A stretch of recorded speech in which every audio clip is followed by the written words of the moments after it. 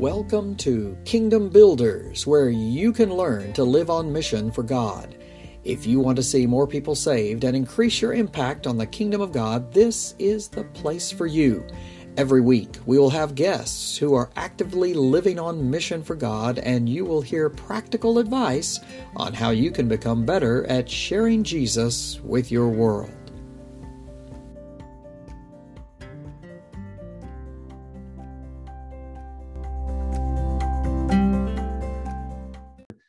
Coming on the show, the Kingdom Builders podcast, and today we have a special guest, Miss Holly Allen, who is a professor of family studies and Christian ministries at Lipscomb University in Nashville, Tennessee.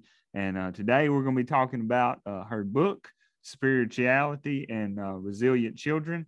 And so, Holly, could you tell us about the life-changing event that radically reoriented your thinking about children and faith in the 1990s? Sure. We were part of a church plant from 1993 to 1997 in Texas. And the centerpiece of this church was to gather in intergenerational small groups. We did come together on Sunday mornings, all the groups together. We began with about 25 people, and that was one small group. In the 4 years, we grew to about 725 small groups. Wow.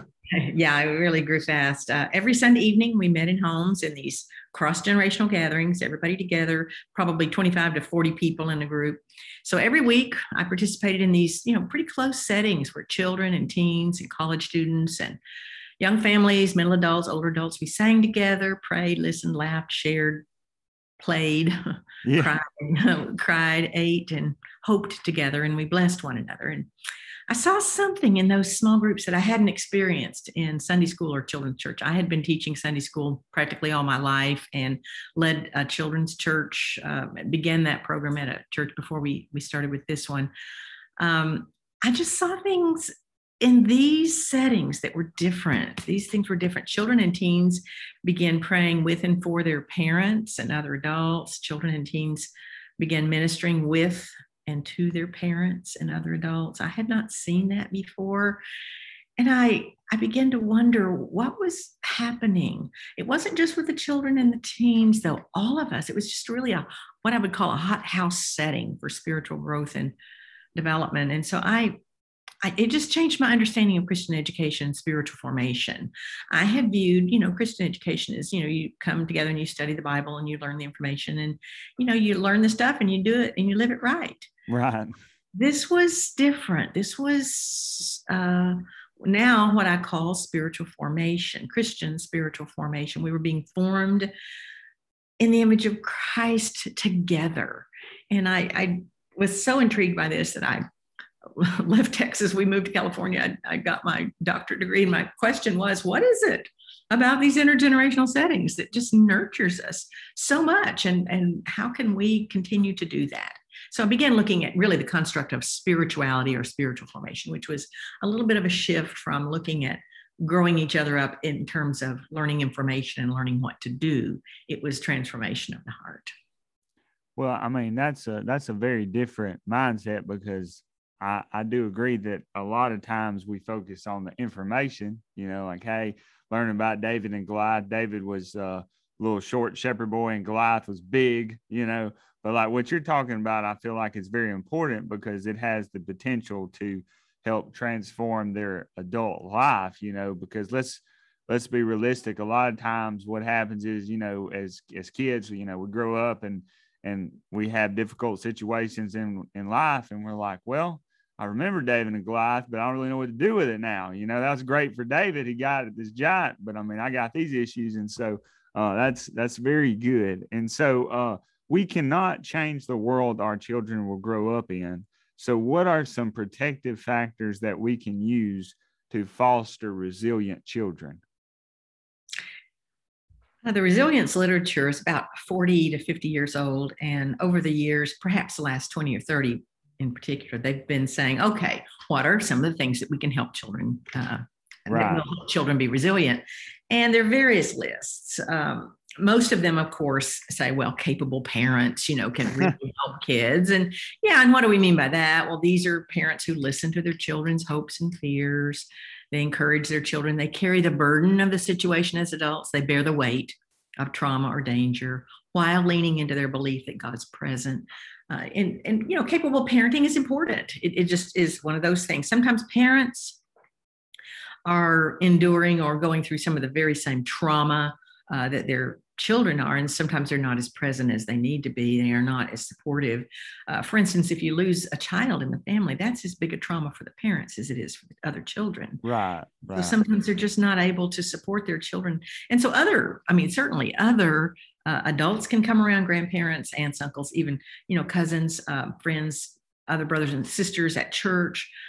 Even peers can be strong support systems for kids that can help them in their resilience. But those are foundational. Then there are another main category of the types of protective factors would be those personal qualities that some children have. Some children just come into the world, saying, I'm gonna make it. I'm gonna push through. Right.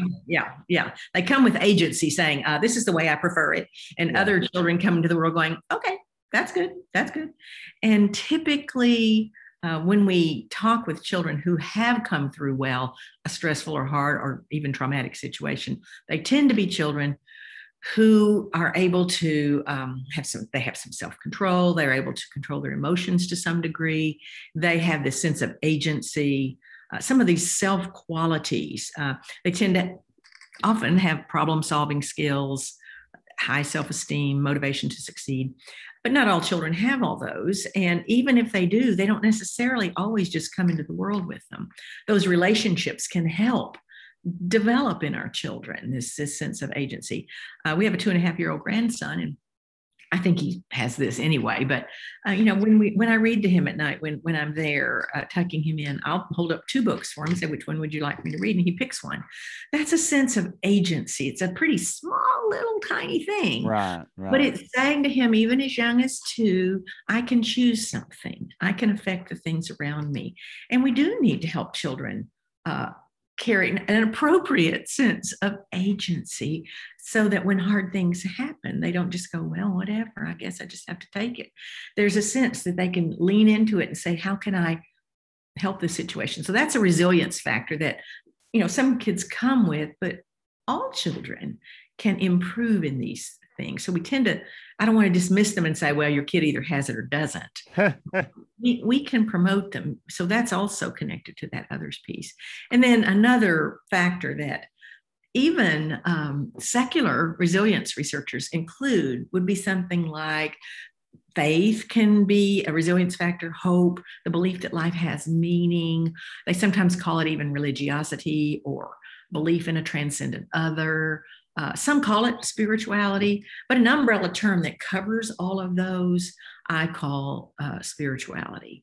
And it, in fact, even in secular research, will show that children who maintain that sense of hope, who have a strong understanding that God is on their side, that can help them be resilient. And of course, it's easy to see that right now. Right. So that is an important and recognized resilience factor. And of course, this book that I wrote leans into that particular piece essentially throughout the book. But I broaden it from just belief in God. I broaden this idea of spirituality to include relationship with self, relationship with others, relationship with God. And if we define it that way, we can build it right around the first and second great commandments. Love the Lord your God with all your heart, soul, mind, and strength, and your neighbor as yourself. So there are 3 relationships there, and we are made in the image of God. So I think he is a relational being. God is relational, and he made us like him. We're relational beings. I think that relationality is important across the spectrum for resilience. Well, and I think that's important because there's some things about the world that we can't change for our children. We can't change some of these hardships that they go through in the world, but like a couple of things you said, carrying the burdens for them, not burden them with too much adult problems, and then also instilling in them a belief that, God is on your side. no matter what it may seem like, and I think that if we live that belief out and they see us believing that God is on our side, no matter what's going on now, I think that does give them some hope to know what you do. And so why do you think a child's spirituality has an important effect on whether they come through hardships? Okay. Why is that a difference maker? Well, I would not have known this until I began teaching a course called Nurturing Children Spiritually. And we, about 6 or 7 years ago, we started working with children whose parents are incarcerated. We worked with some refugee kids. We worked with kids who are in extreme poverty. And we were doing some things to nurture them spiritually, but I began reading the resilience literature and realizing that what we had already been doing connects amazingly well with what the resilience literature says we need to help them have a sense of identity. Well, I mean, when you are part of God's body, He's called you. He called you by name. He knows you. That's a wonderful way to begin that sense of identity. So many of the resilience factors really intersected easily with spirituality, primarily because God did make us in His image. We are relational beings. And the resilience literature basically says resilience is interconnected with relationships. Mm-hmm. Now, there are some other pieces of the resilience literature, like they'll say, if you have effective communities, good schools, those can also be resilience factors. Right. And they don't necessarily intersect keenly with that relational piece. But many of the resilience protective factors can easily be seen to interconnect with a child's relationship with self, with others, and with God. So that's the way I define it. The child's relationship, I define spirituality as the child's relationship with self, others, and God. So all the way through, as I talk about anything else in this book, I talk about how does this particular thing, how can parents promote that child-self relationship? How can they promote the child-others relationship and the child-God relationship? So it became apparent to me over these years of reading the resilience literature and putting it together with what I knew about spirituality, that they're just incredibly interconnected, so that as we encourage and support and promote a child's relationship with him or herself, with others, and with God, these very healthy relationships do buffer or moderate the effects of hardship, difficulty, grief, loss, and even trauma. Mm-hmm. That's a good answer. And, I find it interesting that I feel like as adults, we know that spirituality is a good thing, because like even parents in the community, like in my church, I have parents that don't come to church, but they want to make sure their kids are in church. They want to make sure that their kids get that opportunity to develop spiritually, even though they may not be working on that. They know that, hey, that's something that can help my kid. And so that's a very good thing to know. And so what are some practical ways that parents can foster a spirituality in their children that will sustain them when hardships come? I really try to encourage parents in the ordinariness of the days. Most parents think they need to have a devotional every day and read a scripture and say a prayer and maybe even sing a song. And they feel guilty because they're not doing that. And so that they tend to not even want to hear anything about this because they already know what they're supposed to be doing and they're not doing it. And they're already guilty. So don't tell me more things I'm supposed to do. Right. So I try to I've come around this from the side. I said, okay, most of us read to our children, or our children beginning at first or maybe second grade begin reading to us as they practice their reading. But an easy, wonderful way to promote, especially the child self and the child others relationship, is when you read a book with your child, pretty much any book, you ask them a couple questions. Who are you in the story? And why? For instance, the Splendid Friend Indeed book by Suzanne Bloom is a goose and a bear. The goose is very outgoing, very talkative. They're good friends. And bear, though, is real reticent and quiet.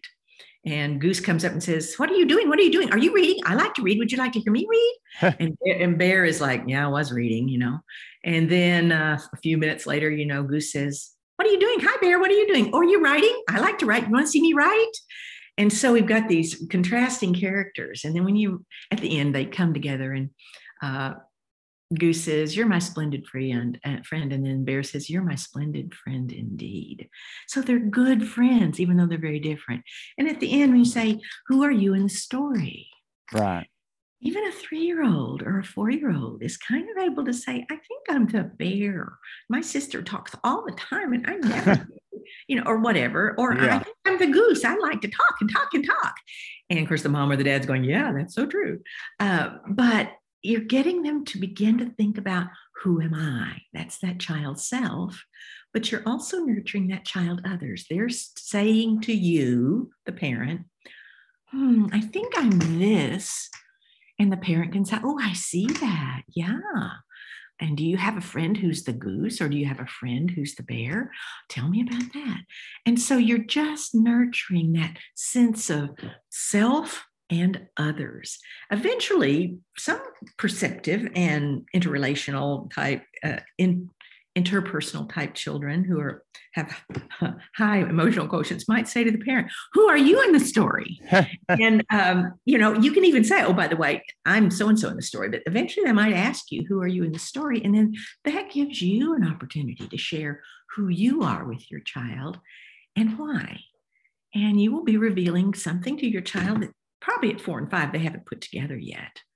But it starts to give them ways of seeing people and understanding the world. But primarily what we're saying is, we want children to ask those child self questions and also those child other questions. That's probably the easiest way, because we do it anyway. We're reading those books. Another one is to tell stories of God's work in your life as a child or as a young adult, or even now to this day. Hard stories, good stories, sad stories. My little grandson, I was just telling you about, got sent home from preschool yesterday. He hit a child at school, and his mother called me later in the evening and said, "Yes, he hit someone today." I said, "Oh, what happened?" "Well, they called me to school, and when I got there, we explained that he needed to say he was sorry. And he said, 'I don't want to say sorry.'" And she said, "Well, then we have to go home."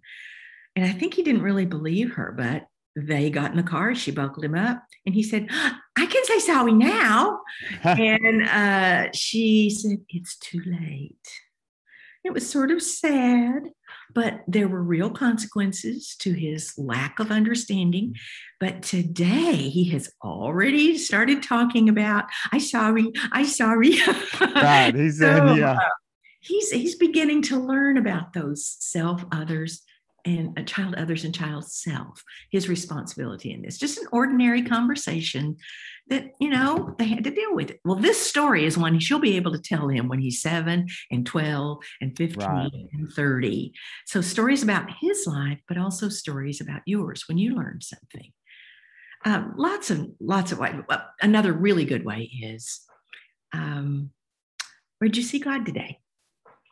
Little children will tend to say, if you've said things like, "Oh, there's a rainbow.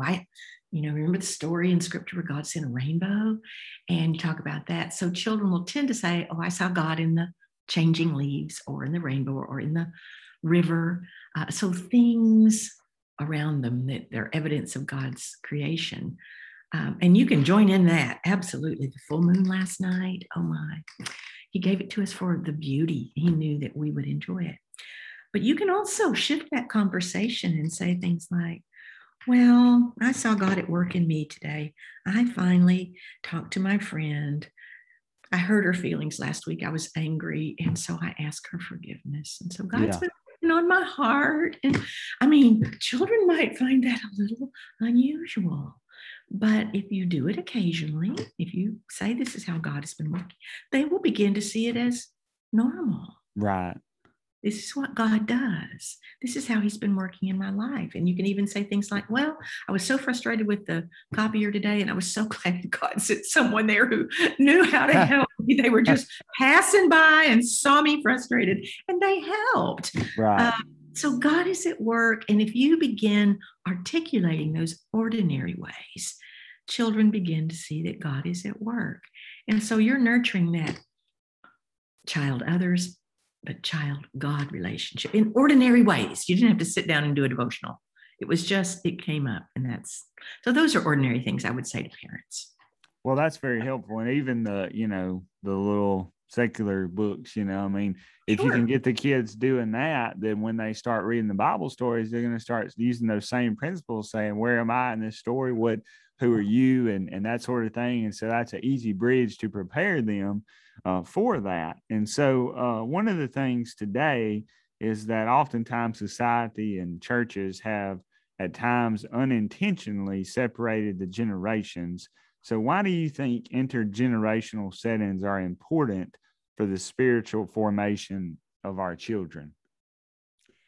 Well, that old phrase, it takes a village to raise a child. Our Christian communities they're the village. They're the village. And though I obviously agree that it's the parents who are primarily responsible, it takes a village, and especially it takes a village today. Many of the other villages around, much of the other parts of society are not saying some of the same things we're saying. In fact, the opposite. Correct. Yes, absolutely correct. We need other believers around our children who are living the way we're living, saying the things we're saying, who believe the things that we believe. They need to know they're not the only ones, that there are many people who are following God, who see God, who know God, who love God. And very specifically, this child God piece. We were part of this church, for 4 years. And then later we were part of another church that was very intergenerational. And they heard many people talking to God. Our children were young when we were part of this church in the 90s. And they heard other children, they heard teens, they had heard all ages of adults talking to God, bringing their life issues to God. They began to see how they relate to God. So this was the child others piece, but they also began to see who God is. God is at work in Charlie's life. God is at work in Grandma Nance's life. They got a much fuller view of who this God is. The child others piece, of course, this is what happens in spades when you're in an intergenerational setting. Yes, our parents are very important in our faith development, but it is fabulous to be saturated with people around you who also know this God. You get to know others who are also coming to know God. I did some research a few years ago with comparing children in intergenerational settings and their faith development and spiritual formation with kids who were those who were in intergenerational settings and those who were not. What I meant by that was they worshiped on Sundays with the whole body of Christ, and they were in some other specifically designated intergenerational setting. This was small groups for most of these. 8 of the 19 boys in the study listed someone who knew God was a father of a friend. None of the other boys did. And all 8 of these were boys who were in intergenerational settings. It's unusual for boys in general to know about the spiritual life of their friends' fathers. But these boys did because their friends were the friends in their small groups and their fathers were there as well. These boys got to see men who know God and love God. Right. And that was a normal thing. And it looks different in those other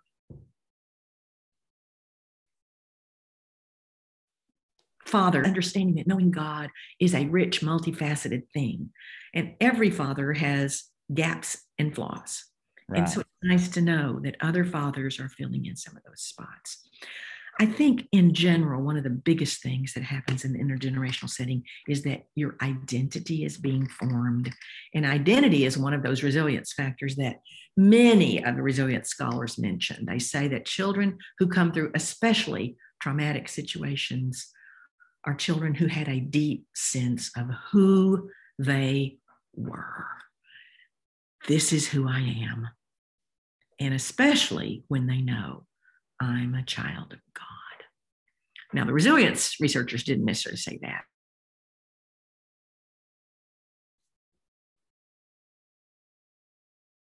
God who is present, who is at work on your behalf, bringing about justice. You know a God who loves you unconditionally. You are leaning into a God who is orchestrating recovery, healing, hope, reconciliation, restoration. You have the most powerful resilience factor there is, Mm-hmm. knowing this God. And I think you can come to know that God best in intergenerational settings where you hear the stories of lots of people who say, God is at work, rescuing me as he did David from the paw of the lion, the paw of the bear, and from the arm of the lion. He has rescued me from a very dysfunctional situation and has placed me in a setting where I can now get the help I need.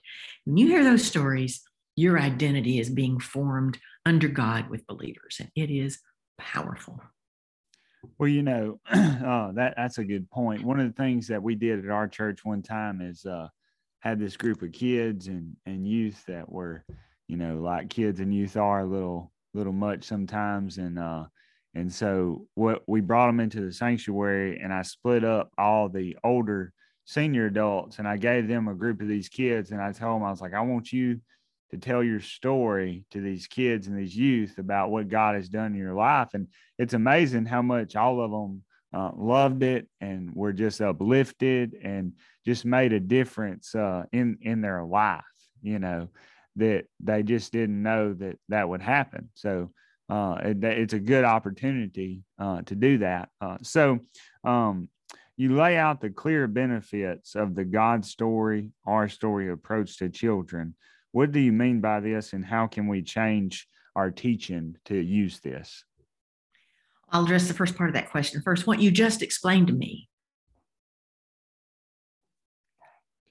was part of God's story. That those children got to hear the stories of those who, 30 years ago, 40 years ago, 50 years ago. And if our children begin to understand, they stand in a long line of people, back to, Adam and then Abraham and Leah and David and Bathsheba, and on the way through the kings and through Mary and through Paul and the early church fathers, the early church, and some of the people whose writings we have from the Middle Ages, Julian of Norwich, we have writings from her in Middle Ages, and some of those, Teresa of Avila, and even Martin Luther, and some of the people that have been following God closely from 100 years ago, 200, 500, 1,000 years ago. And then you've got these grandparents who are saying, and I'm in that same storyline. Sometimes we think the Bible stories were a different story, but they were not a different story. We are in God's story. He is continuing to pour himself into people that he loves, and we are those people. Right. So literally saying the story's continuing through us. It's powerful. Now, how can we teach that? How can they know that? Almost every story that we teach from Scripture, and I'm going to mainly focus right now on some of those children or adolescent stories, like in Esther. Yes. We think she was a teenager. And when she was preparing to go see the king, she kind of calls this 3 days of fasting and prayer. Well, children can enter that, and then you can say, what do you think Esther was saying to God in those 3 days? What do you think God might have been saying to Esther? We don't have those words in Scripture, but it is a powerful thing to lean into that and say, well, he was going to tell her that he was going to be with her. And you live into that story. And like in Joseph, he was thrown in the pit when he was 17. Right. What was Joseph saying to God? Like, what? What are you doing here? And what was God saying to Joseph? Later, much later, 22 years later, we hear from Joseph that he believes that God orchestrated all this for the good of his people, that God was at work even then. So putting that on the end would be helpful. Maybe God could have said to Joseph, I have a plan here. Don't worry, you're not going to die. You're going to get out of this. I'm with you. We don't know that God said that, but we hope so. Right. And even the little boy who shared his lunch, with Jesus, and Jesus fed the 5,000. You kind of imagine what the little boy, maybe what was he thinking before he shared his lunch? What might God have been saying to him? What was he saying to God? What was God saying to him? And it's very easy to transition to, what is God saying to you today? Right. Children will just flat out tell you. And it's good. We need to help them see that God is at work today as he was then. And then I think even to bring it more closely to children, when you tell the Joseph story, what was Joseph afraid of while he was in the pit? If I had been Joseph, what would I have feared? What do I fear now? I mean, to connect those stories, God was present with Joseph. What do you fear now? What do I fear now? And to say God is also present in your pit. I mean, this works at 4 and at 8 and at 12 and at 16 and by the way, 36 and 64 and all that. Yeah. Why might Jacob have loved Rachel more than Leah? How did Leah feel? Where did Leah eventually begin to place her trust? We know that with the later boys that were born to her, the name for her boys early on was, the names meant things like, now maybe Jacob will love me. That's what the name meant. And then later, it's to the glory of God. She names her boys different names later. How am I like Leah? Have I ever felt less loved? Why is it so hard to believe that God's love is enough? We've not done a good job in our telling of the stories in a way that help children enter the stories. They can quote scripture and they can tell you who Jacob was and who Leah was, but they have not entered the story to a place to ask that question. Why is it so hard to believe that God's love is enough? Why did Rahab believe what she heard about Yahweh and act on her belief by hiding the spies? Well, I mean, I never heard anybody say, how come all those other people in Jericho didn't join Rahab? I mean, why did she believe? She said, we are all afraid. We have heard the stories of your God. Well, they had all heard the stories. Right. Why did Rahab believe? If I consider myself in her place, what would have been my thoughts, my fears, my hopes? She put her life and the life of her family on the line for that belief. It's hard to put ourselves there, but we may in our lifetime face a moment like this. And then my favorite, consider John Mark when he found that Paul didn't want to travel with him. What if I had been John Mark? What would I have felt? When I have failed, who's been my Barnabas? Who has believed in me? Yeah. And when we tell the stories in this way, Barnabas is real. John Mark lived. He felt rejected. There's no way that he couldn't have felt rejected. He did. But we've all felt rejected. Ways of asking questions help connect that 2,000-year gap from the New Testament stories and 3,000 and 4,000 from the Old Testament to now, that God, who was at work then, is at work now. The story continues. And that's what we want them to live into and see. So I hope that makes that real. Well, it does. And that's a good point, because if we just give them information, and like you said, they'll know about all the characters, they'll be able to quote the scripture, but they won't know how to actually apply it to their lives and get the actual, benefit of the Bible story, because God does want us to do something with that. He doesn't want us to just know the names of all these people, but it, like you said, it's for a reason. And like when they know that, it can make a huge difference. So, well, thank you for coming on the show today and spending some time with us about this. And if you're interested in learning more about this, you can pick up her book, Forming Resilient Children: The Role of Spiritual Formation for Healthy Development. Thank you for listening to Kingdom Builders, and have a great week.